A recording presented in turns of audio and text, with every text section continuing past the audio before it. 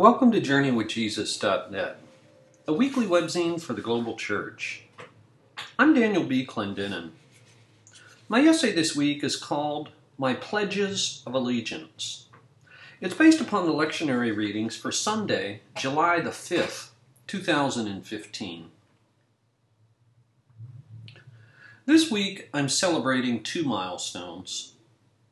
On June the 30th, Journey with Jesus finishes its 11th year as a weekly webzine for the global church.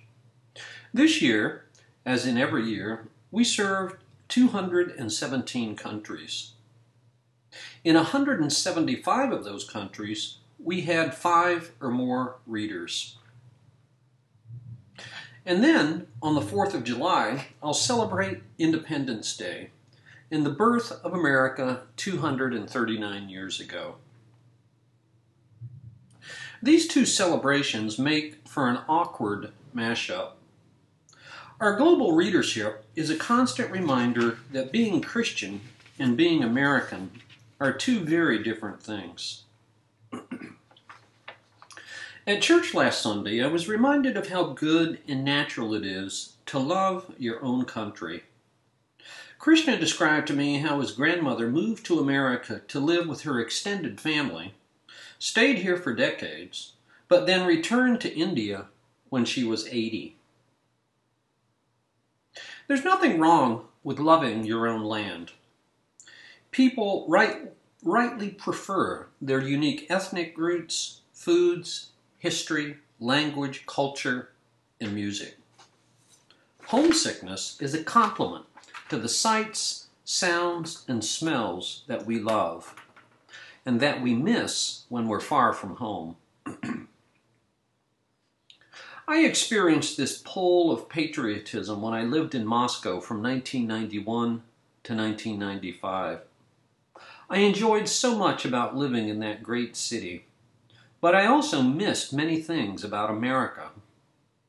It's true, there's just no place like home. The problem with patriotism is that it can lead to nationalism.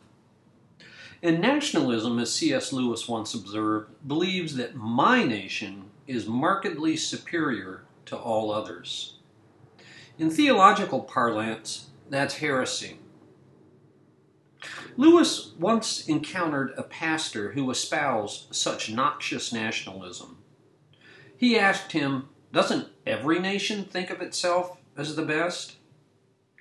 The clergyman responded in all seriousness, "Yes, but in England it is true." And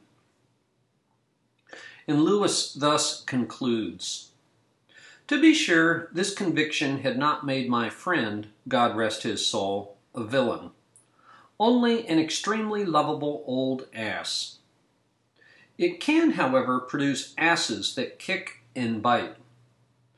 On the lunatic fringe, it may shade off into that popular racism which Christianity and science equally forbid." The relationship between my pledge of allegiance to both church and state is inherently awkward and ambiguous. We should reject binary ways of black and white thinking about this subject in favor of the many shades of gray that we find both in Scripture and in experience. There's no timeless blueprint in Scripture, only the witness of God's people in different times and places. In 2 Samuel 5 for this week, David is anointed as God's elect king. Isaiah described the pagan Cyrus as God's elect servant. Paul advises believers to submit to the governing authorities. Peter tells us to honor the king. And so, sometimes, believers cooperate with the state. But other rulers, Pharaoh, Nebuchadnezzar, Herod, Nero, and in our own time, Mao Zedong, persecuted God's people. John portrays Rome as the whore of Babylon who devours the saints. And so, at other times, believers subvert rather than submit to state powers, as under Nazi Germany and South African apartheid. Because of this diverse witness of Scripture, believers have related to the state in many different ways. For the first 300 years, believers were an invisible minority of 5 to 10% of Rome's 60 million people. They were inconspicuous and non-confrontational. Still, political invisibility always risks cultural irrelevance.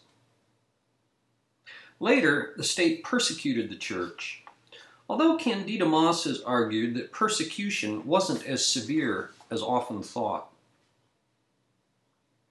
By the 4th century, the church had its own calendar of martyrs.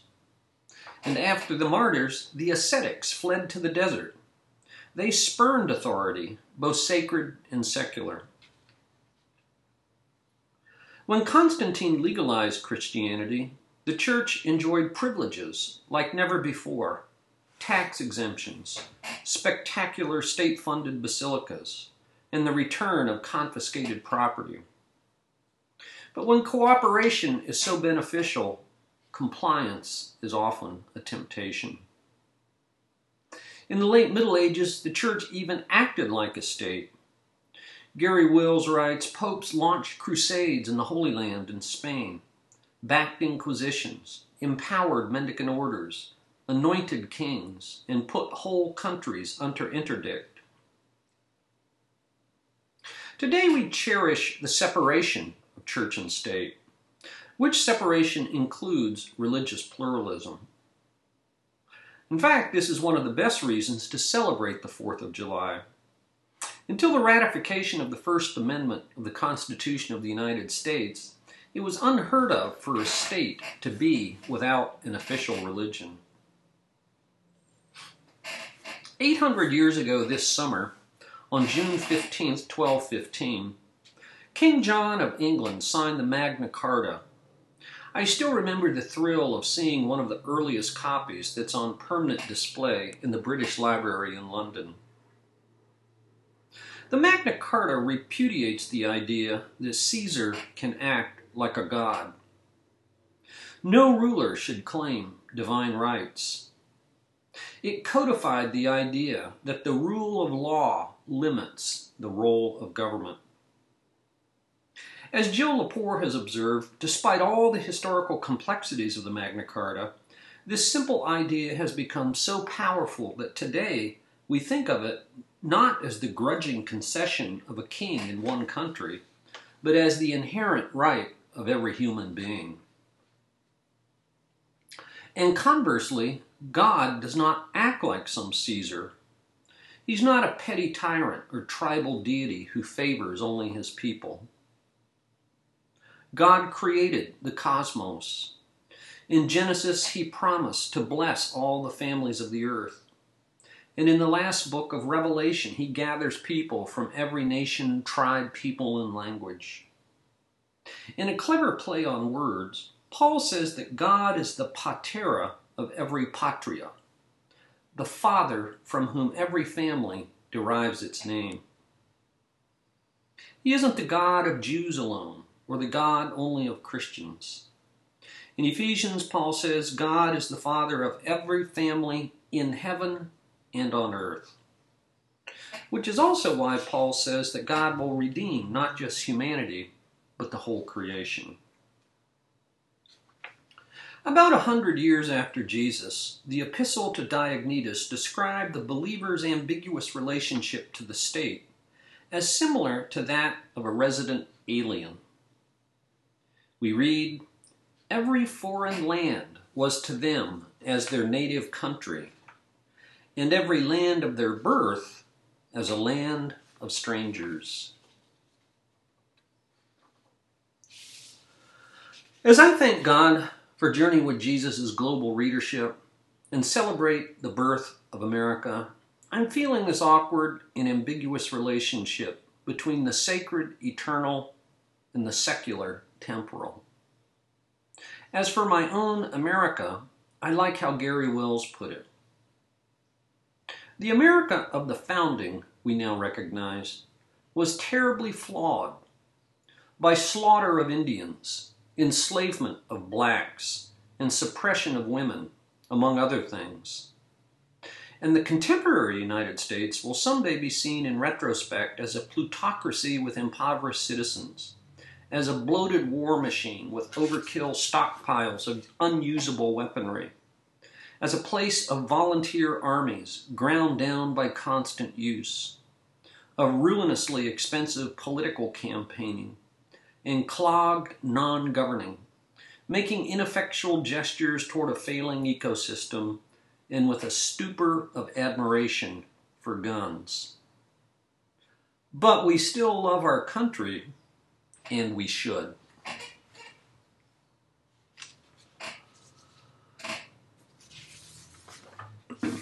For books this week, I review a title by Peter Brown.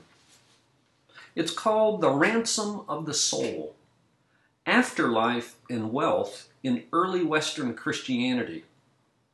Cambridge, Harvard University Press, 2015. This book is 262 pages. In his previous book from 2012, Through the Eye of a Needle, Peter Brown, professor emeritus at Princeton and the leading historian of late antiquity, explored how Christians in the Roman Empire grappled with the words of Jesus to the rich young ruler.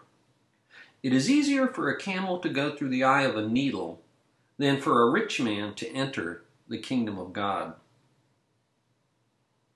This newest book turns from the role of wealth in this life to its connection with the soul in the afterlife.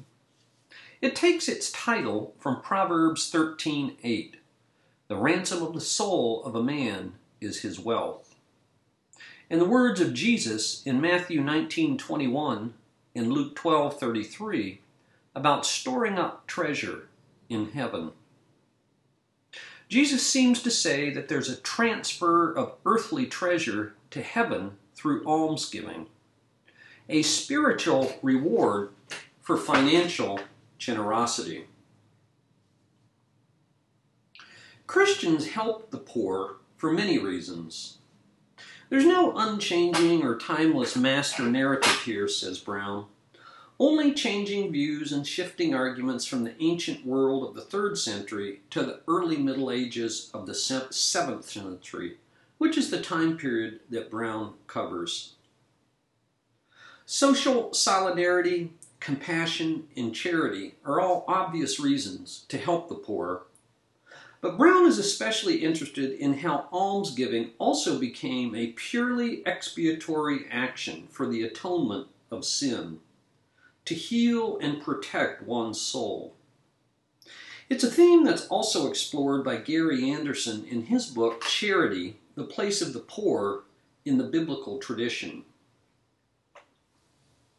What can one know or expect about the afterlife in the looming prospect of the Last Judgment? Augustine was reticent on these matters, whereas others spoke in great detail and with absolute confidence. The questions piled up. What's the difference between the special death of a saintly martyr, an impious reprobate, and the regular death of an ordinary believer? That vast majority of Christians who are average stragglers. Does burial beside a saint confer advantages? What about endowing a monastery, those engines of prayer? What happens to the soul and the body after death? Is there a waiting period, or does one go instantly to paradise? Since most of us are far from perfect when we die, do we need further purgation after death? And given the porous boundary between this life and the next, what can the living do for those dead who languish in the tantalizing twilight between the glory of the saints and the black darkness of the reprobate? Brown admits that these questions are an acute embarrassment to moderns in general and abhorrent to Protestants in particular. Having said that, one thing's for sure: we will all experience our own eschatological event at death. And then what? In Peter Brown's words, just how are heaven and earth joined by human agency? The author is Peter Brown, The Ransom of the Soul.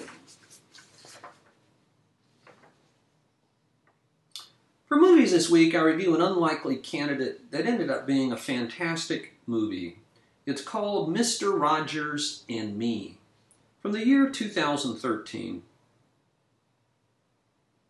For 30 years and 900 episodes, Fred Rogers, 1928 to 2003, an ordained Presbyterian pastor, spoke a simple but powerful message to his television audience of children.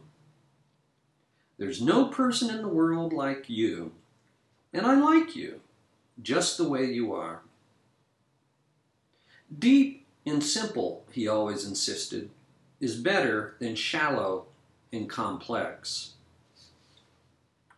Filmmaker Benjamin Wagner met Rogers when he spent a summer at his mother's cottage, which happened to be right next door to the television icon. It was a moving experience of feeling safe in unconditional love that so many others in this documentary film who knew Rogers express.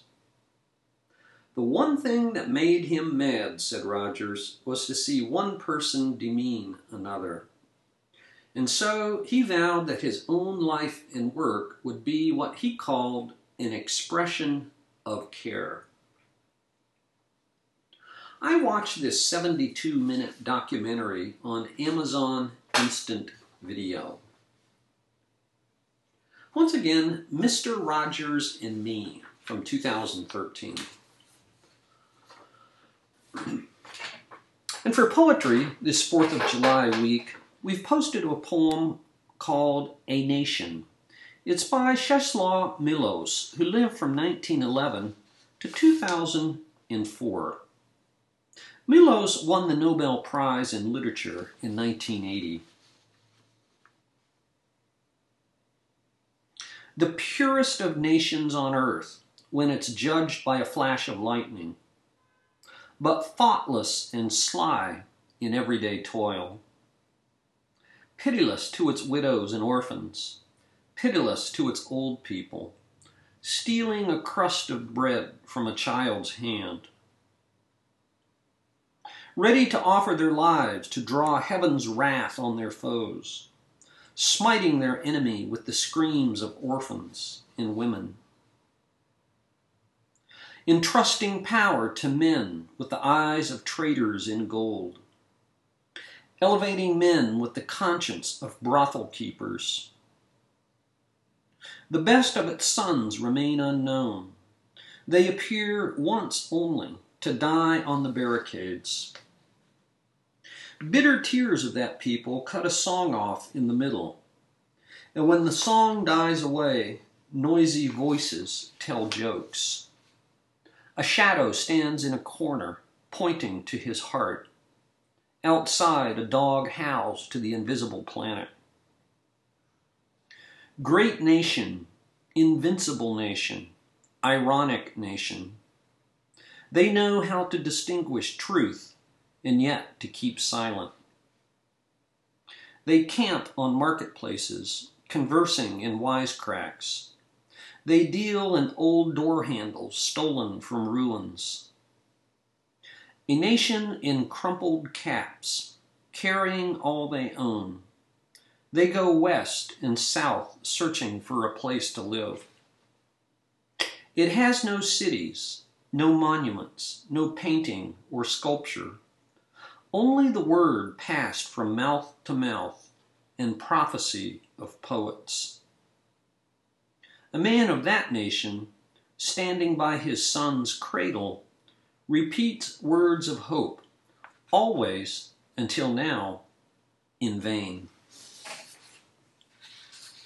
A Nation by Czeslaw Milosz. Thank you for joining us at JourneyWithJesus.net for Sunday, July the 5th, 2015. I'm Daniel B. Clendenin.